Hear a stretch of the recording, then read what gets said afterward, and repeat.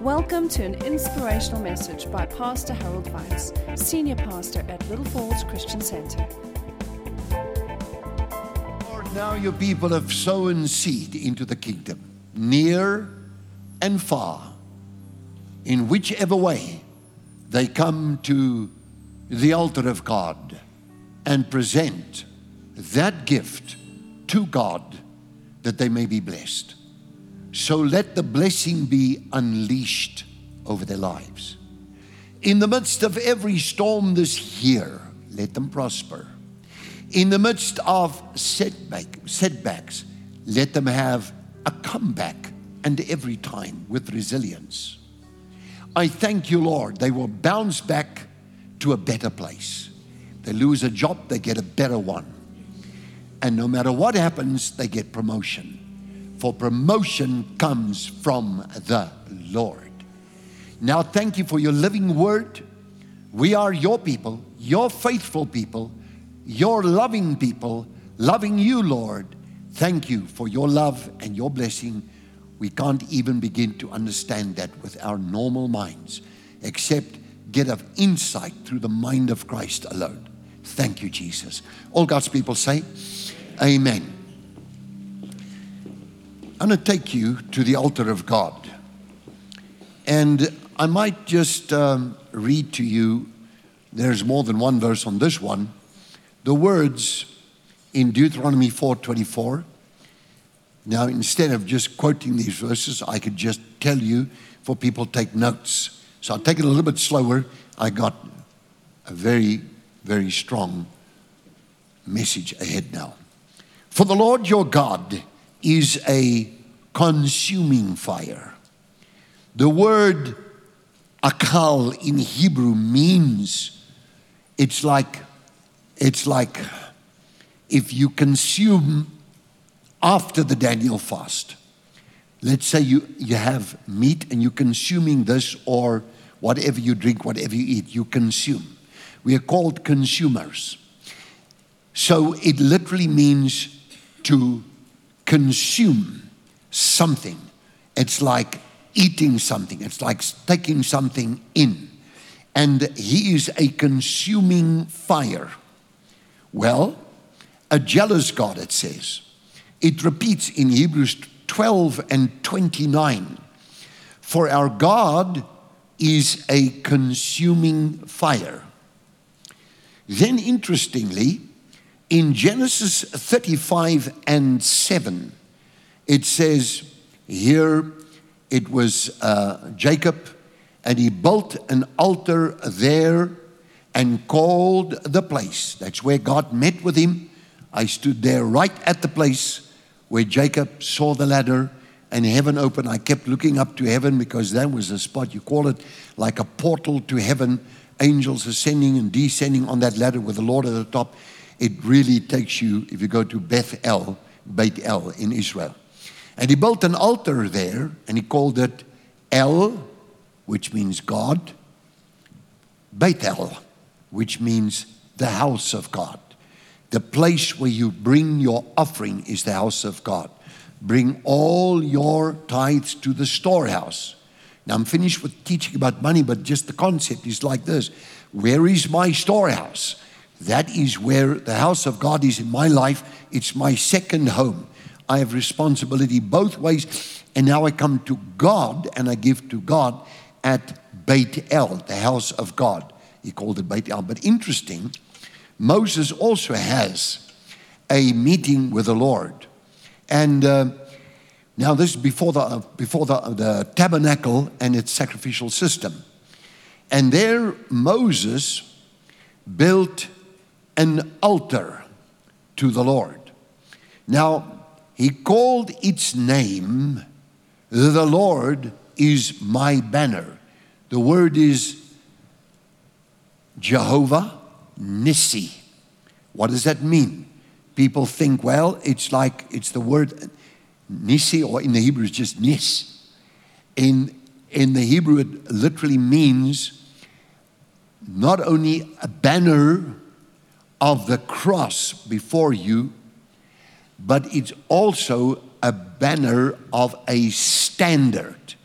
The word is in Hebrew meaning a standard. Moses, after he's called in the wilderness, builds an altar and he says, the Lord is now my standard. I'm moving to another standard. I've lived in his youth in the house of Pharaoh's daughter. Obviously in royalty, he lived at a standard. Then he went into the wilderness 40 years. He meets up with God at the burning bush. And now he builds an altar and he says, the Lord is my standard. That standard can mean two things. And it's interesting that when we come into the kingdom of God, God at his altar, we're telling him, you're our standard. This is my standard of living. And by my standard of living like this, you take care of it that I can maintain that standard. And God did and took them all forward. Now, with that being said, now God gives instruction at Mount Horeb. And I was there. I could look at the place 1,000,000 times. And Moses and Aaron, now according to the pattern which God gave Moses on the mountain, constructed the tabernacle. And guess what he puts in the tabernacle? He went into the tabernacle of meeting. This is Leviticus 9 from 23, I've got here now. And came out and he blessed the people. And then the glory of the Lord appeared to all the people. And notice this, very important. And then fire came from before the Lord. He's a consuming fire. And what does he do? He consumes the burnt offering and the fat on the altar. Now, when all the people saw it, they shouted and they fell on their faces. Later on, the glory of God would be so strong that it is written that even the priests could not come in nor stand there in the presence of God. They could not, because the glory of God was that powerful. They could not stand around. They were down in the presence of God. The glory was that heavy, the Shekinah glory, which is the heaviness or the dwelling presence upon that place called the tabernacle. But he builds an altar. This altar is now being used over and over again. If you go to the Israel National Museum, I was taken through the museum at the time when we went there with a Leadership 2000 conference. And I always look out for altars. You can go all through the Bible history till you get to the time of Christ and the Romans, so on and so forth. And I'm always looking for these altars. Somehow or another, you go through everything and there's one at the time of David. And on the four corners of that altar, they always had like horns, like 4 points coming out of the 4 corners, foreshadowing the cross with its 4 points, see? And what an amazing visit that was to be there and to see those things. And then go right through that thing, and there's the curator with our group at the Holy Land 2000. World leaders were there, and we went across, and I was there with one more man from South Africa. I don't know what's become of him. I don't even know if I don't know if he lives or not. But I was there, and she took us, the curator, took us to the coffin of Josephus, the high priest. And there it says on the side of the coffin, the high priest Josephus. And then it gives his whole detail and of the time of Jesus Christ. And I stood there by his coffin right there. And I looked at his coffin. And it's just, I tell you what, like we studied archaeology and it says the stones cry out. The stones speak of Christ the Lord. Now, the fire came out, consumed the burnt offering, the fat on the altar. When all the people saw it, they shouted, they fell on their faces. So here, the altar is being used over and over again. Just one thing you need to understand. That fire came out, consumed the sacrifice, lit up the coals, the wood under the altar, of which now living coals were carried in, by which now God's fire, no other fire, was taken into the holy place to light up the golden lampstand. God's fire is the light of God. The light of God comes through the fire, the voice of the Lord through the fire, and you see the golden altar of incense and the table of showbread, the bread of life, the word of God, the bread of life, the living word that's come down from heaven. He is the word of God. They could look at the word and see the bread as representative of the 12 tribes of Israel. And there was the altar of incense, and more of the burning coals with God's fire was placed on the altar of incense. Now, in terms of trigonometry, if you take the measurements of the golden altar of incense, I call it the altar of prayer. It stood higher than any of the altars. It's from the base up. It had the longest measurement. And so the highest altar that would remain to the book of Revelation would be the golden altar before the throne. And that altar was then filled with living coals, and then they would put incense, living coals, God's fire, incense. You got to have the right fire burning in your heart. You got to have the right fire burning in your heart. Then that with incense of the righteous people would even to this day ascend before the throne of God. And when you're righteous, God listens to your prayers. This is why the Daniel fast is so very important to us, to get us there. And then that prayer ascends to the Lord. We'll go on with this meeting here. Now, I want to point out one thing to you, which is again in sacrificial terms, very briefly. In Exodus 29, this actually repeats over and over. So I'm going to give you one or two verses. And you shall also, Exodus 29 and 10, you shall also have the bull brought before the tabernacle of meeting, and Aaron and his sons, notice, shall put their hands on the head of the bull. Now when they then slaughter the bull to put him on the altar, they would put their hands on the head of that animal. Now what happens is, even with the sin offering, the sinner also would put his hands on the head of the sacrificial animal. Then they would obviously slaughter him and take his blood, and that blood would be carried in ultimately at the time of the Yom Kippur, the Great Atonement Day, go right into, with Aaron the high priest, into the most holy place. But notice now that they had to put their hands on the head of the slaughtered animals that died for their sin.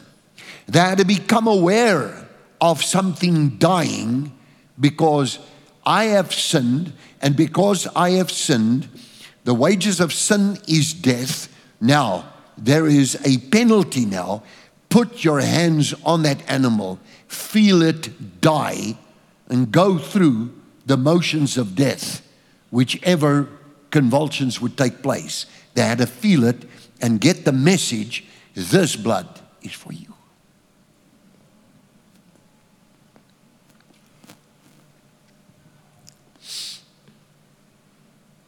It repeats. It repeats. Exodus 29:15. Put their hands on the head of the ram. It repeats over and over. Exodus 29:19. And sons shall put their hands on the head. So, what does it mean?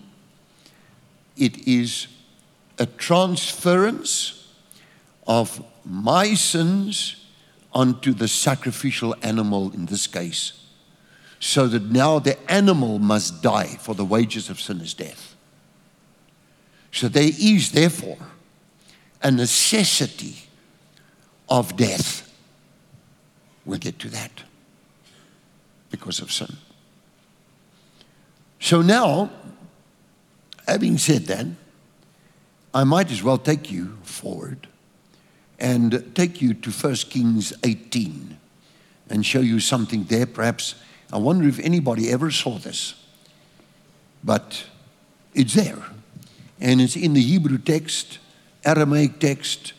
I got a Bible there with Hebrew, Aramaic, English, and the Hebrew Aramaic script and everything. So I read in that thing, and then it says here, and 1 Kings 18 and 30. You know of Elijah's clash with those prophets of Baal and Asherah in the presence of King Ahab.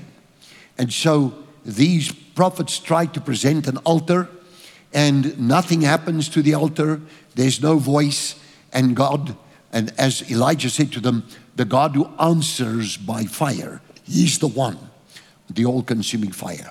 So Elijah said to the people, come near to me. So all the people came near to him. And he replied,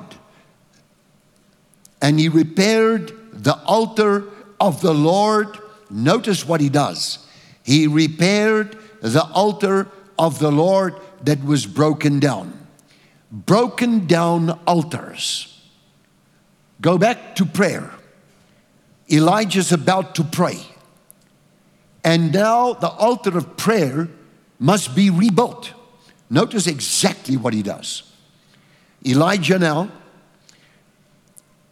he took, verse 31, 12 stones according to the number of the tribes of the sons of Jacob, to whom the word of the Lord said and had come to, saying, Israel shall be your name.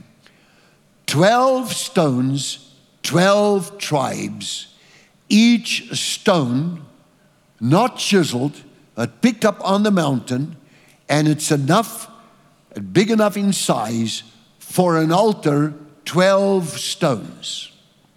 And now, what does he do? It represents the entirety of Israel, to whom the word of the Lord had come, saying, Israel shall be your name.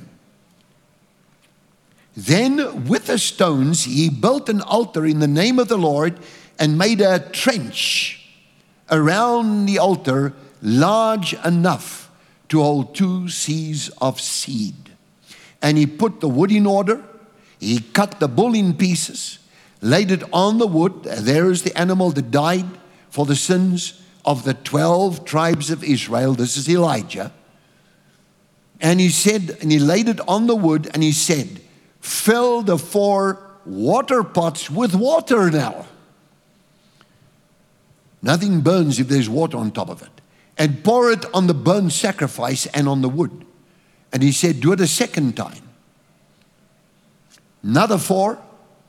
And they did it a second time. And he said, do it a third time. 12 stones, 12 water pots over that sacrifice. And they did it the third time, so that the water ran out all around the altar and also filled the trench with water. Now carefully notice what happens. And it came to pass at the time of the offering of the evening sacrifice, timing, there is a time of sacrifice, that Elijah the prophet came near and said, Lord God of Abraham and Isaac and Israel, let it be known this day that you're God in Israel, and I am your servant, and that I've done all these things at your word. God is our standard. People brought to the altar of God this morning, and some will still do this time. They do it over the internet or bank accounts, whatever way. But remember now, he's our standard. And he said that you have, and it says that your people may know I've done these things at your word, and hear me, O Lord, hear me again, that this people may know that you are the Lord God, and that you have turned their hearts back to you again. Remember the words, return to me and I'll return to you.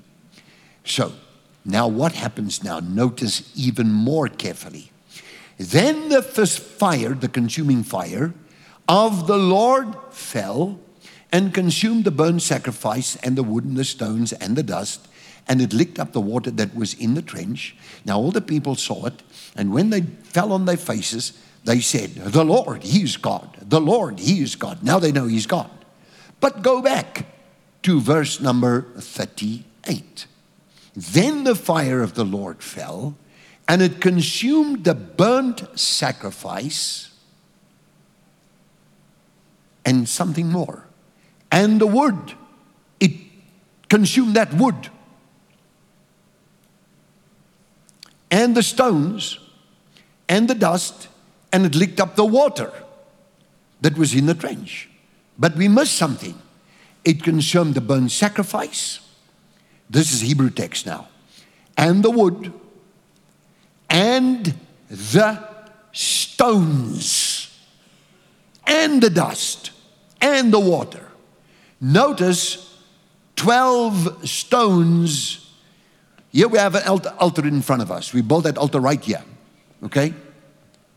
A man of God's busy praying. Here's the altar. And Elijah lifts up his hands. And, well, there is, you see the fire coming down. Elijah lifts up his hands. There's the altar. Now take that script, what it says. It says the sacrifice, the wood, the water, and what else?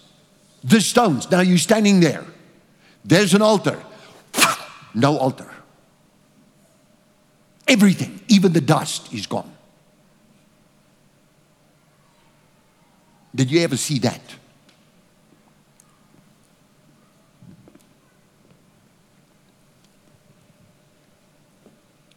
It's like, and it's in the Hebrew, in the Aramaic, very clearly, and the stones.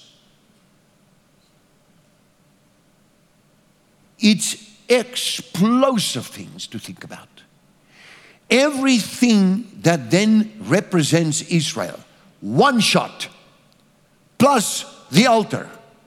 It's a whole prophetic act saying that the time of the diaspora, or the distribution of Israel into the nations, the 12 tribes, and finally Judah and Benjamin, is at hand.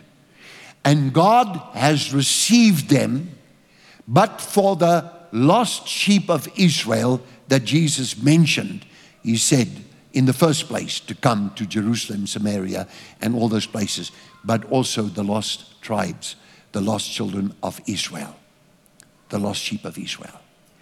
He right there, of the most powerful of the prophets, the one representing the entire prophetic ministry. Moses, the law, Elijah, the prophets. One time, no altar. Now, if you're standing there with your eyes wide open and you're looking at it, you know that fire will consume the water. You know that fire will consume the wood. It will consume the sacrifice. No sacrifice, no nothing left. Gone. Flat ground. Now you better believe it, that the people fell flat and said, the Lord, He is God. He is God. The Lord is God. Can you say the Lord is God? Can you say Jesus is Lord? Give the Lord a praise offering.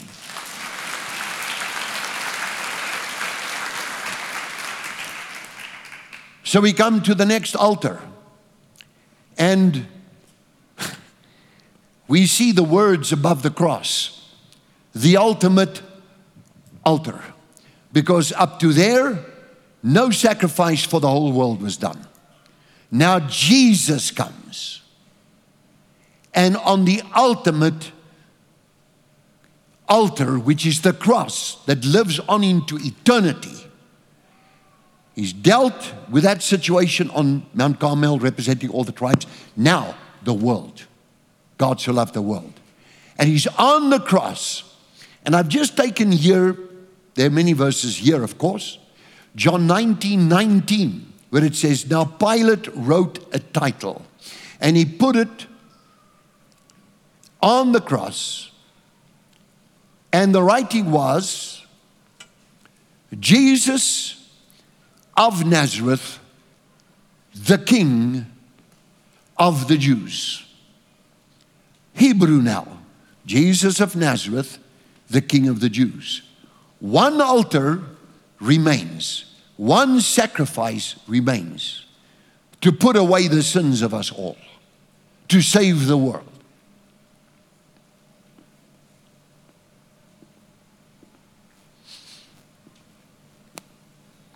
To get us all to church.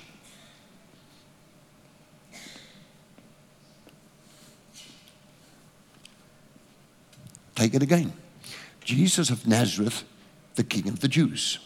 Hebrew, Yeshua HaNazaret Vemelech Yudim. Yeshua HaNazaret Vemelech Hayudim. What is the abbreviation? What is it? It's like a afkorting. It's a word for that now in English again. Acronym. That's the word for it, acronym.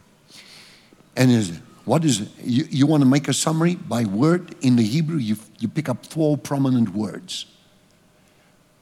Jesus, YHWH, Yahweh. And when the Jews saw that acronym, they said, don't write this. Don't do that. But moreover, Vemelech Hayudim. When you say Vemelech, it means the king of Israel and besonder, specifically, the king of all the world. Vemelech is the high order of kingship and authority, the king of all things, and in particular the Jews. Every time I go to Jerusalem in all my journeys there, been there, 33 times. Every time I go there, I think of those words.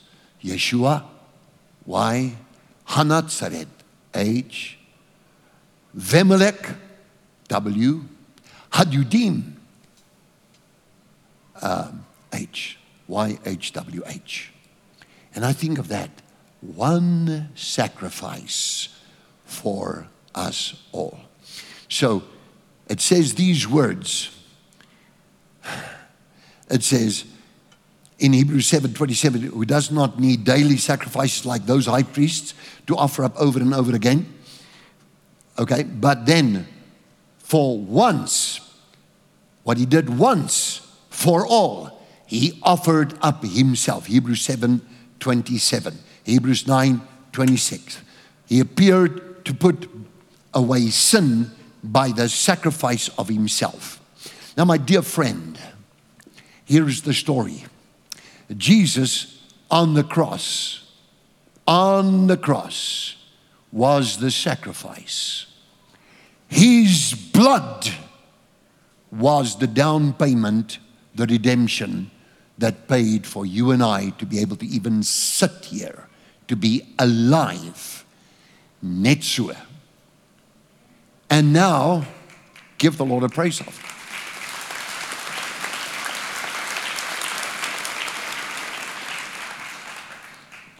As the Lamentation says, out of the height you send fire and it consume my bones. The story of the cross. Foolishness. 1 Corinthians 1:18. To those who are on their way to damnation. But to us who are being saved, it is the power of God unto salvation. The power. I'm not ashamed of the gospel. It is the power of God unto salvation. Romans 1:16. So my dear friends, one time he did away with the sin of us all. But there's something that happens to his body. His body is now dead, and he is now put in a grave. Yet the Lord has gone. Go read Ephesians, where it says, chapter number 4, where it says, he also descended first. So he went and he destroyed. Colossians chapter number 3, chapter number 2, it tells you that he went to, disarm principalities and powers and made a spectacle of them openly, that we might triumph in him. Now, his body is in a tomb. He is gone and he broke the power of Satan. Hebrews 2:14, inasmuch then as the children are partakers of flesh and blood, he likewise remained partook of the same, namely flesh and blood, that by death he might destroy him. By death he might destroy him who had the power over death. So Satan is now destroyed. His body rises, and he is seated at the right hand of the Father on high, and he gets taken by the power of God to the right hand of the Father. This day, in the book of Acts, God says, this day I've begotten you, the first begotten of all creation, the first of the resurrection from the dead. It's Christ the Lord. 3 days, 3 nights, he comes out. He goes now, sits at the right hand of the Father. Now, he pours out his Spirit on us. And my friends, beloved, now, says the Apostle John, you are the body of Christ, crucified with Christ. Galatians 2:20, I live no more, but Christ lives in me. And the life that I now live, I live by faith in the Son of God, who's paid the price for me with the power of his blood. He did the ultimate sacrifice right there on the hill, that hill called Calvary. We are the body of Christ. But notice, the body of Christ is alive. We are part of the head of the body. We are filled with his Spirit. We are a danger to every devil and demon and fallen angel on this earth. The same power and authority when he said, all authority has been given to me in heaven and on earth, is now in the body of Christ. Corporately, we can overcome anything, including the Antichrist and whatnot. And people still worry. I just can't get it out of it. You know, Moses took the people out of Egypt, they say. Took him 40 years to get Egypt, slavery out of them. 40 years. 2,000 years later, people are still worried. We are the body of Christ, people. That's why Paul says Romans 6 is a capital letter of the Bible, a capital chapter in the Bible. Likewise, reckon yourselves indeed dead to sin, but alive to Jesus Christ, our Lord and our Savior. Might as well give the Lord a praise offering. Amen. Now, Revelation 8:1. Back to the altar. Does an altar for sin still exist? No, Christ has done away with that. He's paid for your sins. Now, 1 John 1:7, if you walk in the light as he is in the light, we have fellowship with one another. Koinonia, we have joint fellowship. That means an exchange taking place. It's like a two-way street. I talk to God, he talks to me. It comes to my prayer life. And he talks to me through his word also. My sheep hear my voice. And in Revelation chapter 8, no more altars like of blood, because the blood of Jesus now represents flesh and blood cannot receive the kingdom of God. But Christ's blood is now the blood that covers us and cleanses us from day to day. Can you say thank you, Jesus? Do you get all this? Revelation 8, and I'm going to take verse 2. And I saw the 7 angels who stand before God, and to them were given 7 trumpets. And another angel having a golden censer, it's like a little bowl, came and stood at the altar, and he was given much incense that he should offer it with the prayers of the saints. God's saints are bound to pray. Even in the mid-tribulation, I became aware of it through the teaching many years ago of Dr. Hilton Sutton, who was a specialist on prophecy, and great inspiration to get prophecy correctly in my life and ministry and establish the proper concept of it. But in the tribulation, what Dr. Hilton Sutton calls the great tribulation saints that come through, they appear in white robes before the throne of God, before the Lamb. And the prayers of the saints, even after the capturing away of the church, there's still people behind, and they repent. And they repent fast, and they're taken out of the rapture when they realize and they gave their lives to Jesus, because it's still not over until the great white throne judgment. With the prayers of the saints upon the altar which was before the throne. One altar that is mentioned in the heaven itself is the altar of prayer, the golden altar of incense. One altar. As angels accumulate those prayers, they go into one of those vials. they mixed with incense, thrown on the live burning coals with God's fire. No foreign fire, God's fire. And now that ascends as a sweet fragrance to the throne. And look at this, it says, and the smoke of the incense, verse 4, with the prayers of the saints. Everybody say prayers work. Everybody say my prayers also work. When it's poured out on the throne, the following happens. Now, and the smoke of the incense with the prayers of all the saints ascended before God from the angel's hand, and the angel took the censer, filled it with fire from the altar, threw it, there comes the response to prayer, on the earth. What happens next is there were noises. God's power released now. Thunderings, lightnings, and an earthquake. Noises.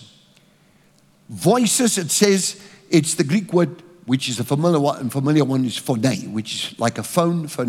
There were voices or noises. The Hebrew here, I'm looking straight at the dictionary, it says voice, sound, speech, spoken word, utterance, coming from the throne. God commanding in every direction of creation. God's commands going out. There's a reaction to our prayers. There's a reaction to our prayers. There's a reaction to a Daniel fast. There's a reaction to our prayers. Voices go out there, it says, thundering. Man, when people pray, it's a bad time to be a demon or a devil. Now, might as well say amen. The Antichrist has got no future. His future is sealed. He's going to the lake of fire and brimstone. Once I cast a demon out of a woman, and that woman said, don't say that. Don't say that. And the devil was cast in the lake of fire. Don't say that, don't say that. I said, and the devil, I'm so glad you're saying that, so let me say it again. The devil was cast in the lake of fire, and all of his fallen angels, demons, the whole lot, they're burning. And that demon went out like that. Didn't like that one. Noises, thunderings, and when God's power is released to you, lightnings, and causes a shaking, like in Acts chapter number 4, when they prayed, the whole place where they were assembled was shaken. And God responds to your prayer. Everybody say, God hears, and He responds to my prayers and accumulates them. They're never forgotten. They're there before the throne of God, and that causes noises, thunder, lightning, power to come from the throne of God. Commandments, spoken words. I heard noises, it says. Spoken words. And the power of God is released in your life in every way whatsoever you desire. Can you say amen? Everybody stand up, give the Lord a praise offering. Now give the Lord a better praise offering than that. Amen.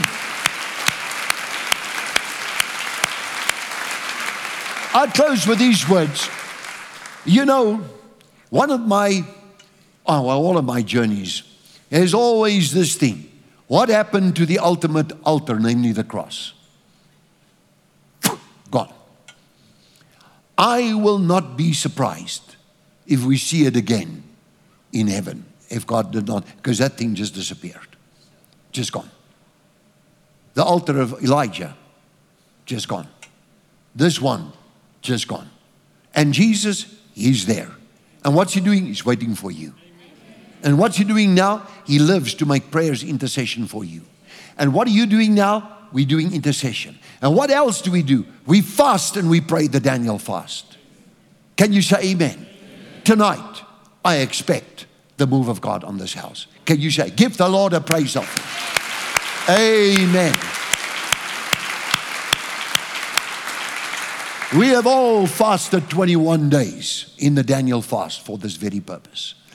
The grace of our Lord Jesus Christ, the love of God, and the fellowship of the Holy Spirit be upon you now and forevermore. The Lord bless you and keep you and lift up His countenance over you and give you peace in the name of God the Father, God the Son, and God the Holy Spirit. All God's people said.